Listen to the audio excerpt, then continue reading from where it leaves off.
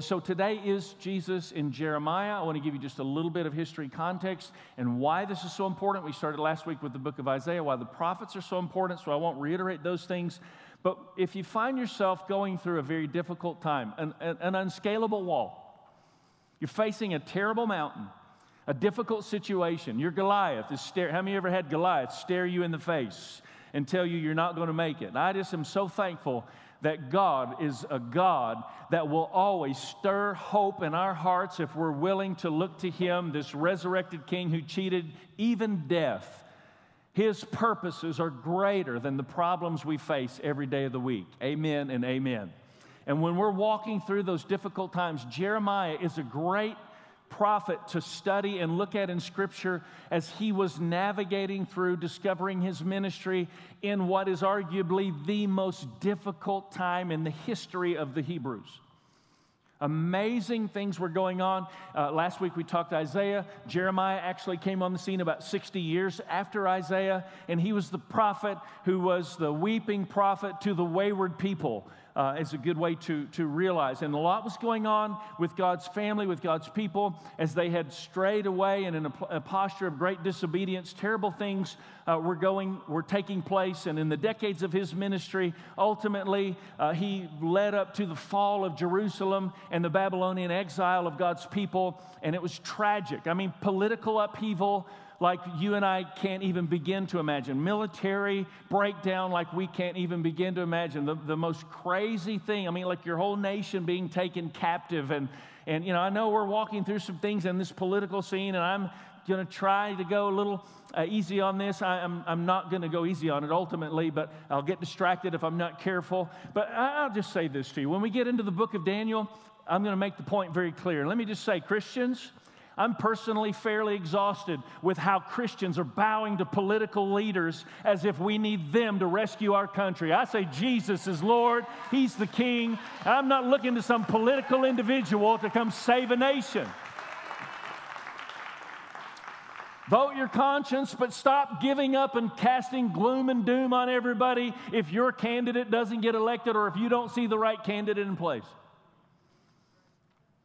Daniel sure didn't. And in this time with Jeremiah, the same thing. We see what to think and how to pray and how to make it through a difficult storm as we study out who Jeremiah is and what he was accomplishing and the way he was walking this out. And Jeremiah is one of the four major prophets, along with Ezekiel, Isaiah, and Daniel. And ultimately, what we want to do is see where Jesus is in each of these books and then find some livable highlight idea that we can walk out of this treasure of Scripture. Isn't it awesome that when we have the Word of God, we possess the mind of Christ? When you memorize the Bible, you memorize the mind of God. Let me encourage you, memorize the Bible. I'm going to give you some great verses today that are very memory worthy, and just rehearse those as you walk this out. But explaining each week so that we understand John chapter 5, verse 39, before any of the New Testament was written, Jesus made the statement, the Scriptures point to me. Very simply, he stated he was speaking to these religious people that were all about trying to prove themselves religiously. And he's saying, you missed the whole point. The Scriptures speak of me. Well, the Scriptures in the New Testament had not yet been written. So he's talking about the Pentateuch. He's talking about the Old Testament Scriptures. He's talking about every book of the Bible.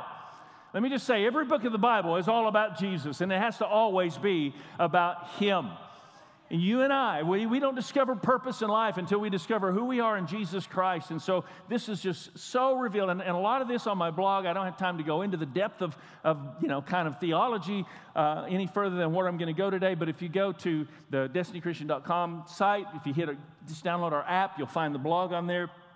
And you can read further in this, but here are a couple of things that you need to see about Jeremiah. Jesus is revealed in Jeremiah. You know, we've walked through a lot of this together, those that you've been here for many months now. But, for instance, Jesus is revealed in a lot of characters of Scripture, right? So, like, when we looked at Joseph, you remember Joseph went to jail. He was condemned with two prisoners. One lived and one died. And that's a type, an expression that Jesus was coming. One day he would be condemned with two prisoners, and there were three of them on the crosses, and one accepted him and lived, and one did not, and one died. And it was a type, it was an expression.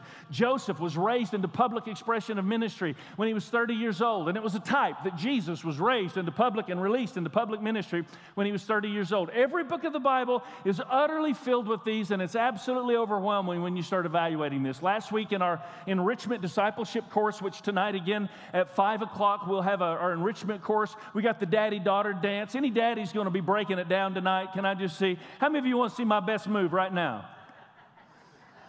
I know you don't. Tonight at 6 o'clock, we'll break into the daddy-daughter ball, and I'll embarrass my daughters thoroughly as I did last year. But we're going to do our enrichment course at 5 o'clock over in our training room, and we'll be talking through some of these things. Last week, we navigated through the 5 articles of furniture in the tabernacle that speak of the 5 senses of humanity. Folks, I believe this stuff's important.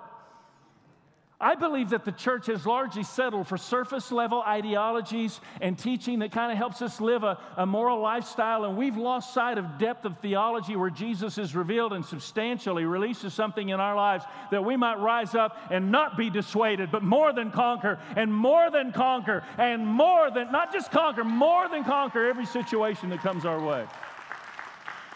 But we need to understand this God's way. And so Jesus is revealed in Jeremiah in fascinating ways. Both Jesus and Jeremiah lived in a time of political upheaval and unrest for Judah. Both became enemies of the Jewish state. Both were misunderstood and persecuted by the citizens of their own hometown. And again, lots of parallels drawn in all of this, and Jesus revealed throughout the book. But I want to just focus in on something that I believe is crucially important for the church of our day, for you and for me as Christians. The world has the wrong idea about the church, and largely that's because the church has the wrong idea about themselves. And in Jeremiah's day, navigating through seemingly an unscalable wall, incredibly difficult times, there were false prophets that started watering it down, bringing the depth of what God was really trying to say and bringing it up to a surface expression that was absolutely deceitful, though it was what people wanted to hear. And personally, I don't want to have anybody trying to surround themselves with me, with itching ears the Bible describes, and I'll tell them what they want. Listen, you don't need to hear what you want to hear. You need to hear what you need to hear. Welcome to church, where we're going to hear what we need to hear, because God has something to say about our situation. So here these false prophets in Jeremiah's day were in abundance. And they were promoting false doctrine, and they were literally contributing to great confusion. And hear this, ineffectiveness of God's people. And we live in a very similar day where there's an absence of theology and theological depth, and it's promoting confusion in the church, and the church doesn't even want to have anything to do with the church. How do we expect the world to want to have something to do with the church? I'm calling all men and women of God to a deeper, more meaningful walk in their relationship with Jesus Christ. And we just need to understand, we have absolutely, and hear this is going to strain your brain. You're going to celebrate it, but you're not going to digest it. You probably need to write it down. It's not on your paper. You're going to have to think about this. But we have absolutely missed the point when we see ministry as an avenue of self-fulfillment rather than kingdom advancement. And church today has tried to create every doctrinal conclusion to produce the idea of self-fulfillment, and it's become all about ourselves, and the only sacrifice we're talking about is the sacrifice of Jesus Christ. And I want you to know, you need to make some sacrifices. You should be fasting. You should be praying. You should be going without meals from time to time. You should be memorizing the Word. You should be reaching out to people around you. You should be the Jesus to your generation. You're a giant killer. Nobody claps alone in this church. Come on. You're a giant killer. We'll just clap that in together.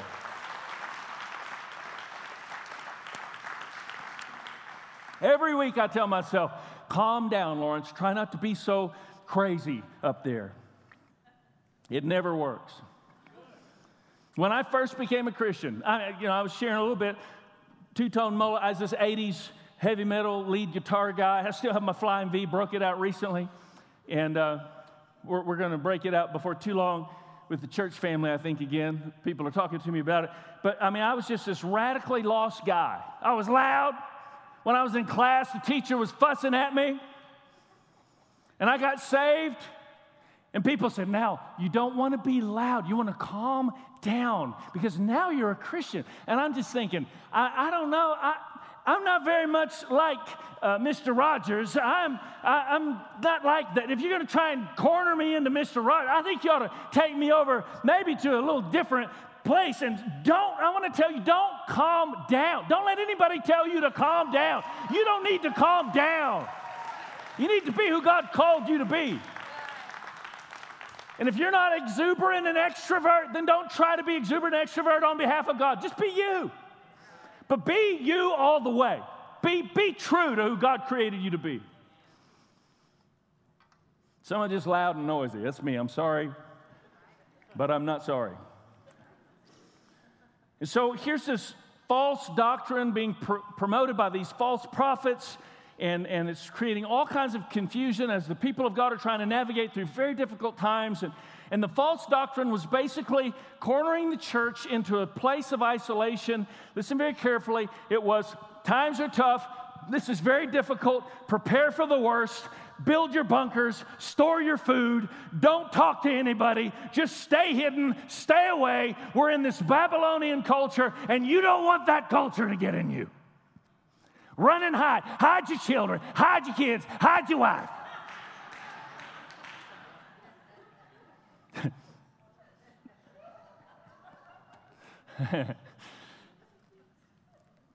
Our theology needs to be corrected so we can be effective. Their theology had to be corrected so they could be effective. So we want to talk about this today, and we want to see this with great clarity. And hear me once again. I'm just going to make the statement over and over. I think we've missed the point when we see ministry as an avenue of self-fulfillment rather than kingdom advancement. And the church is not one of the many organizations designed to service the needs of its members. In our Western world, that's the way we see organizations and membership. And when I join an organization, I expect to have my needs met, or I'm not going to pay my dues, and I'm not going to be involved. That's not what church is. Church is not about gathering the commoners to watch the professionals, because I'm one of you. I'm like, I don't even know how to be a pastor. I'm a former dopehead. I don't know how to do what God's asked me to do. I just love Jesus with all my heart, and I have learned to love His Word, and I have learned the more I become like Him, the more I love people around me. That's what God wants us to do.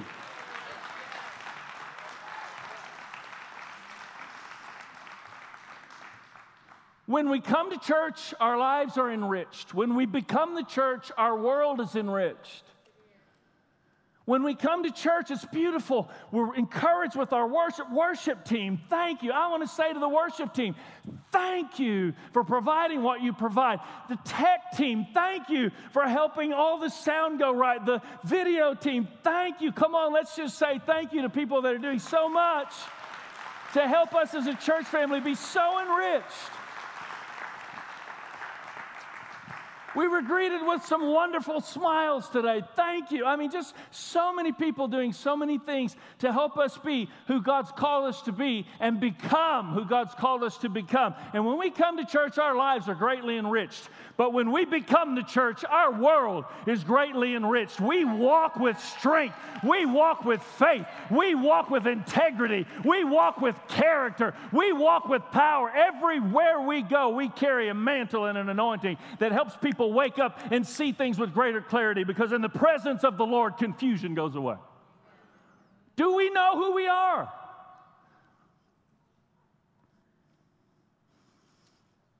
We are called to be fishers of men, not keepers of the aquarium.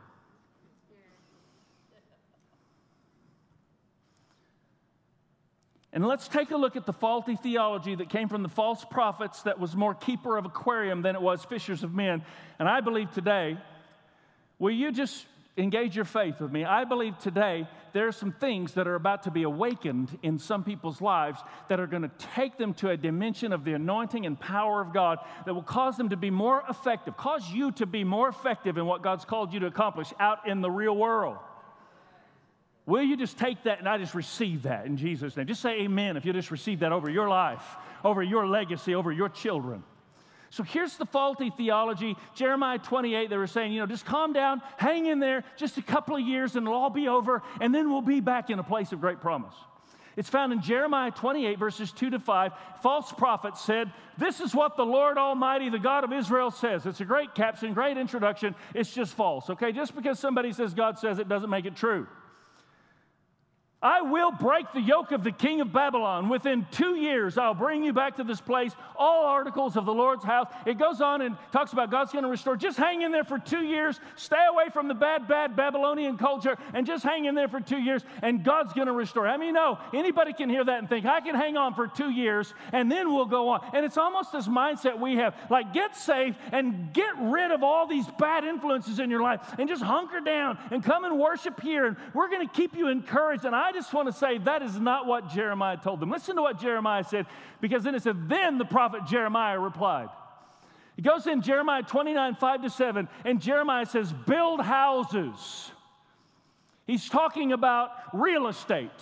Settle down, plant gardens. He's talking about agriculture. Eat what they produce. He's talking about commerce and exchange taking place. This is about a business mantle in the people of God to get engaged and involved in all levels of society. We cannot affect society if we do not integrate into society. So you are salt. We are salt. Salt does not do its job when it's nice and neat in a salt shaker sitting on a table. Salt doesn't do its job until it gets turned upside down, shaken, and all out on the plate and the food and all the other stuff. How many of you know when God starts turning us upside down and shaking us, it's because the world around us needs what's about to spill out of our lives? Power of God Almighty.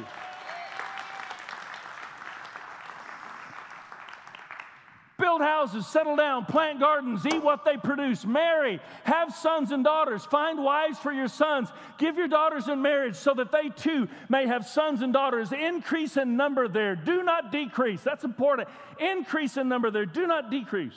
And I left these blank for you to fill in. Verse 7, also seek the peace and prosperity. It's an important word, peace and prosperity. We are to seek the peace and the prosperity of the saints? No, that's not what it says. Seek the peace and the prosperity of the city to which I have carried you into exile. Do you understand the magnitude of what's being said here? Like instead of hating the world, it's almost as if God loves the world.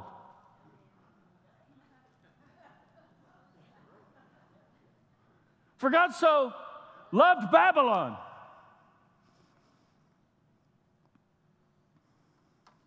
For God so loved Barabbas.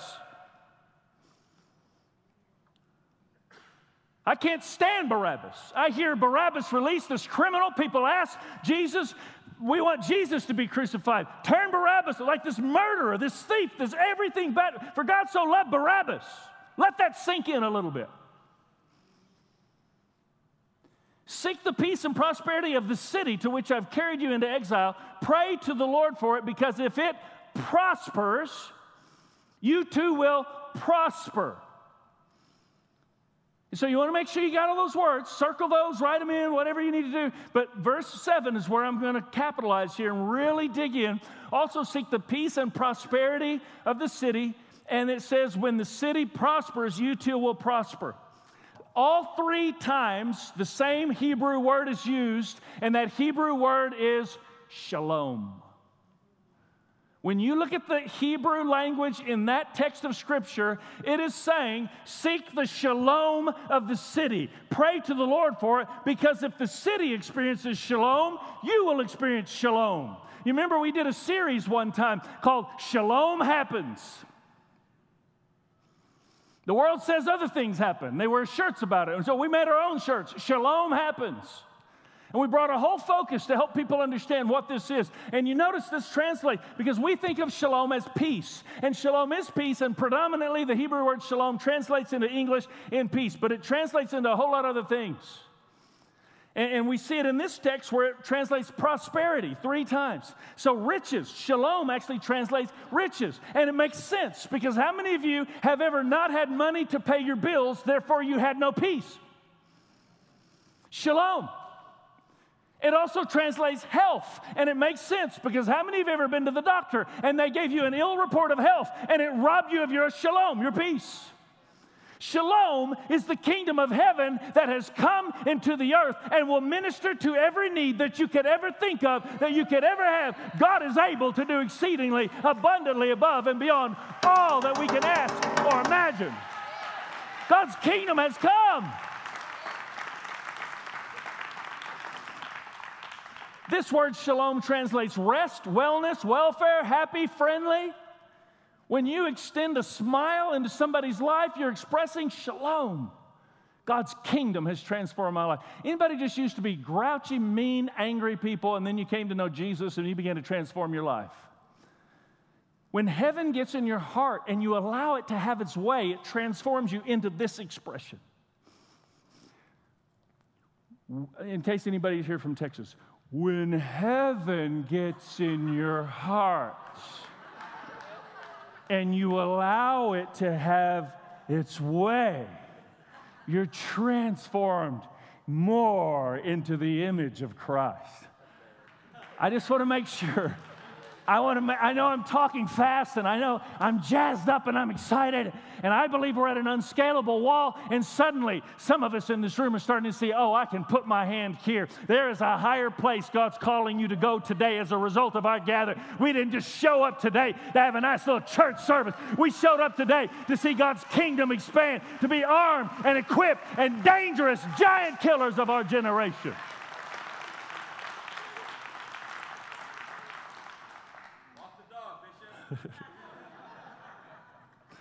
Matthew 5:9 says, blessed are you, I want you to get this, blessed are the peacemakers. Blessed are the peacemakers, for they will be called the sons of God. Peacemakers, shalom creators, peacemakers.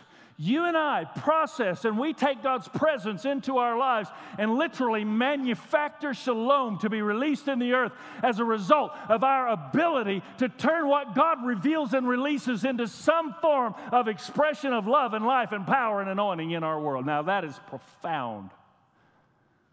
We are shalom creators. Blessed are the shalom creators, those that make peace, those that create shalom in the earth. And you need to understand this happens where you live. This happens where you work. Let me just alleviate something, okay?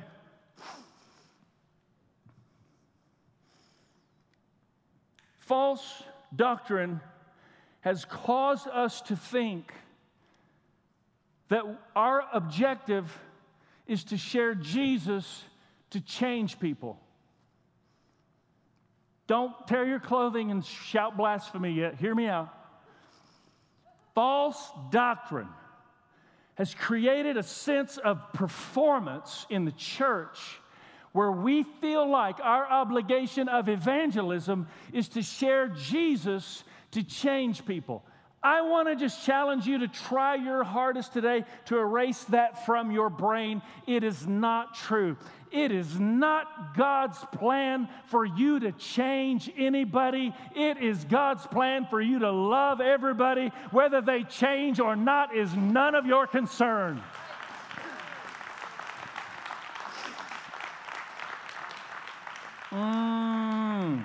Now, when I get that, people no longer feel manipulated as if change is my ultimate objective. All my objective is love. Now I'm liberated to be who God's called me to be. Now I no longer have a hidden agenda. Listen, I don't care how you dress it up. Love with a hook never feels good. Stop using your love as bait to try and get somebody to do what you know. If they just do what I said, their life will be better.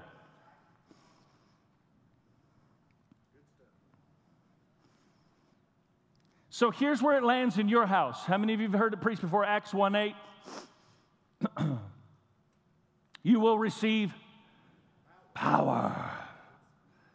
Power. If you've been around church very long, you've heard this translated out of the Greek word dunamis. And dunamis is where we get our word dynamite. And dynamite is power. You will receive power, the kind of power that changes things. Like dynamite blows up and the part of the cliff is gone and all the rocks are out of the way. And, whatever it is. I mean, that's the type of power. Like it changes things. You'll receive power when the Holy Spirit comes on you, and you'll be my witnesses. Listen, I spent some time this morning praying in the Spirit as I was walking around and preparing at my house. And when I came here, I was pacing back and forth, and I was praying in the Spirit. And that's power. That's power of the Holy Spirit. But false doctrine has caused us to believe that that's the limitation of power, and it's not. And you need to understand, the power of God's got to break out of this place into the world around us through your surrendered available life. I know it's a good talking point, and we can kind of get on the little hand clap approach to it, and I appreciate the encouragement, but I want to show you this in Scripture, not just a good idea. If we go to Matthew chapter 25, verses 15 to 18, and you're familiar with the story, and he gave 5 talents, to another he gave 2 talents, and to another he gave 1 talent. You remember the story of the talents. He gave each one according to his...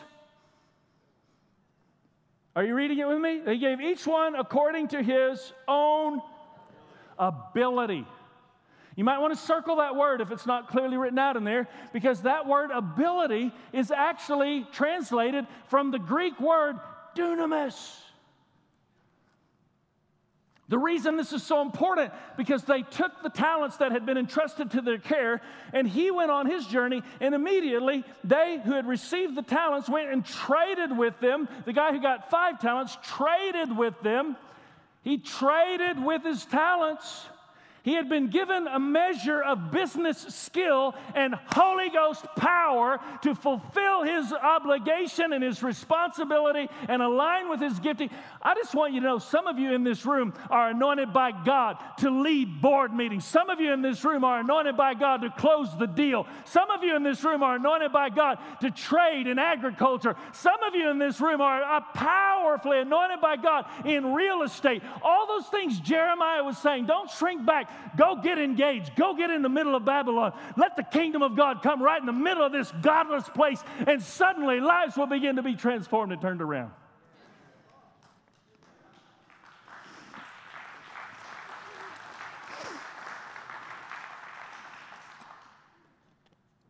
I'm suddenly hoping I have it left in me for second service, because I'm yelling a lot. Next blank, God had only one son, and he did not entrust his son to a minister. He entrusted his son to a businessman. Think about it. Jesus lived to be 33 years old, 3 years of most world-transforming ministry the world had ever seen. And the first 30 years of his life were being trained and equipped in the home, in the house of a businessman. Not a priest, not a prophet, a businessman who probably felt he was somewhat not all that spiritual, the way false doctrine has caused people to feel. That's why I love the fact my wife as an attorney and our business ventures I just want you to know there's an anointing in this house for business. There's an anointing in the church for business. There's an anointing that you would understand the call of God on your life. It's not just to show up and worship. I love it that we show up and worship, but we shouldn't just show up and get inspired. We should show up and be empowered. And everywhere we go under the anointing and the mantle of God Almighty, fulfilling everything God's called us to fulfill. You're anointed by God to be in the workplace. You say, I don't know. I'm the only Christian in the whole workplace. I don't even see how God can use. He must trust you a lot if you're the only missionary He sent into that place. You're more powerful than you realize. He's got more confidence in you than you can imagine. We create shalom. Let's say it together. It's going to pop up on the screen. It's our phrase of our core values. It's absolutely what God's called us to accomplish together as a church family. Will you say it with me? We are outrageously loving people who passionately pursue the Lord with irrationally giving lifestyles as we consistently submit to God's desires and effectively disciple others to do the same. Let's say it one more time. We are outrageously loving people who passionately pursue the Lord with irrationally giving lifestyles as we consistently submit to God's desires and effectively disciple others to do the same. This is who God has called us to be as a church family. There are great church families all over the planet, but we'll answer for ours. And anybody who's been here for any length of time should be outrageously loving, passionately pursuing, consistently submitting, irrationally giving, and effectively discipling. When you've been in that atmosphere long enough, it starts to get on you and in you, and you become who God's called you to become. Things begin to be awakened in your life. God's plan is to increase us for the purpose of expanding God's kingdom. How many know Jesus said, I will build my church? How many believe God's wanting to build His church? Like a lot of people are hating on His church. I went through a season of disillusionment myself, and it was the healthiest thing that could have ever happened to me as a pastor, because I understand why people feel disillusioned at times with the church that has become so inward and self-serving. Pastors and myself, I'm embarrassed of what I used to be, and if you're not that way, then you probably need to be delivered from who you are right now. God wants to make us more like Him. And I haven't got it all figured out, neither do you. We're just all on a journey trying to find our way. But when I stop judging myself so harshly, I stop judging other people so harshly, I stop trying to change everybody, start trying to love everybody. Now we're going to be the church. Now we're going to be the church. Now we're going to be the church. In my house, I'm going to be the church. I'm going to look into my wife's eyes, and I'm going to tell her I love her because of the love of Jesus that's in me. It's going to awaken something deeper than I could ever understand on my own. I'm going to look into my kids. I'm going to tell them how much I care about them. They're going to feel my support in a way they couldn't feel it if I hadn't been touched and changed and transformed by God Almighty. Do you know Jesus today? Have you allowed your life to be a resource in His hand that's transforming your home? I'm not saying you get it right, because sometimes I look into my wife's eyes and I say things that she has to say. You better watch your mouth. I'm going to tell the elders. How many of you know I'm talking about just getting real? But in the midst of everything you're walking out, God's not going to leave you alone. He's going to deal with you until you allow yourself to be dealt with in a way that you become more what He wanted you to become in the first place. Holy Spirit. Holy Spirit, I've given my best today. I've given everything I know to give today, and I just ask you to do what only you can do right now. You would seal this word in our hearts. You would transform our lives as a result of seed being planted out of heaven into our hearts, transforming us to become more the people you've called us to be. Establishing the culture of heaven in the earth. Shalom has come. Thy kingdom come, thy will be done on earth as it is in heaven. Shalom in the earth. In the name of Jesus. In the name of Jesus. I want to declare to you today, Psalms 115, verse 14, may the Lord give you increase, you and your children. Why don't you stand in that word? I just clothe you with that word. May the Lord give you increase, you and your children. May the Lord expand your life so that His kingdom can expand everywhere you go. Everywhere you go. Everywhere you go, God shows up in greater measure, because that's just who we are. Man, we've got to get this. Do you want your life to be a resource in the hand of God? Do you want that? It begins by surrendering to the cross of Christ, not surrendering to religion. Not saying, well, that pastor's a little crazy, worship's good, I'll start going to church a little bit. I'm not talking about that. I'm not talking about showing up, hopefully you can get some stuff that'll help you live a better life. I'm talking about dying.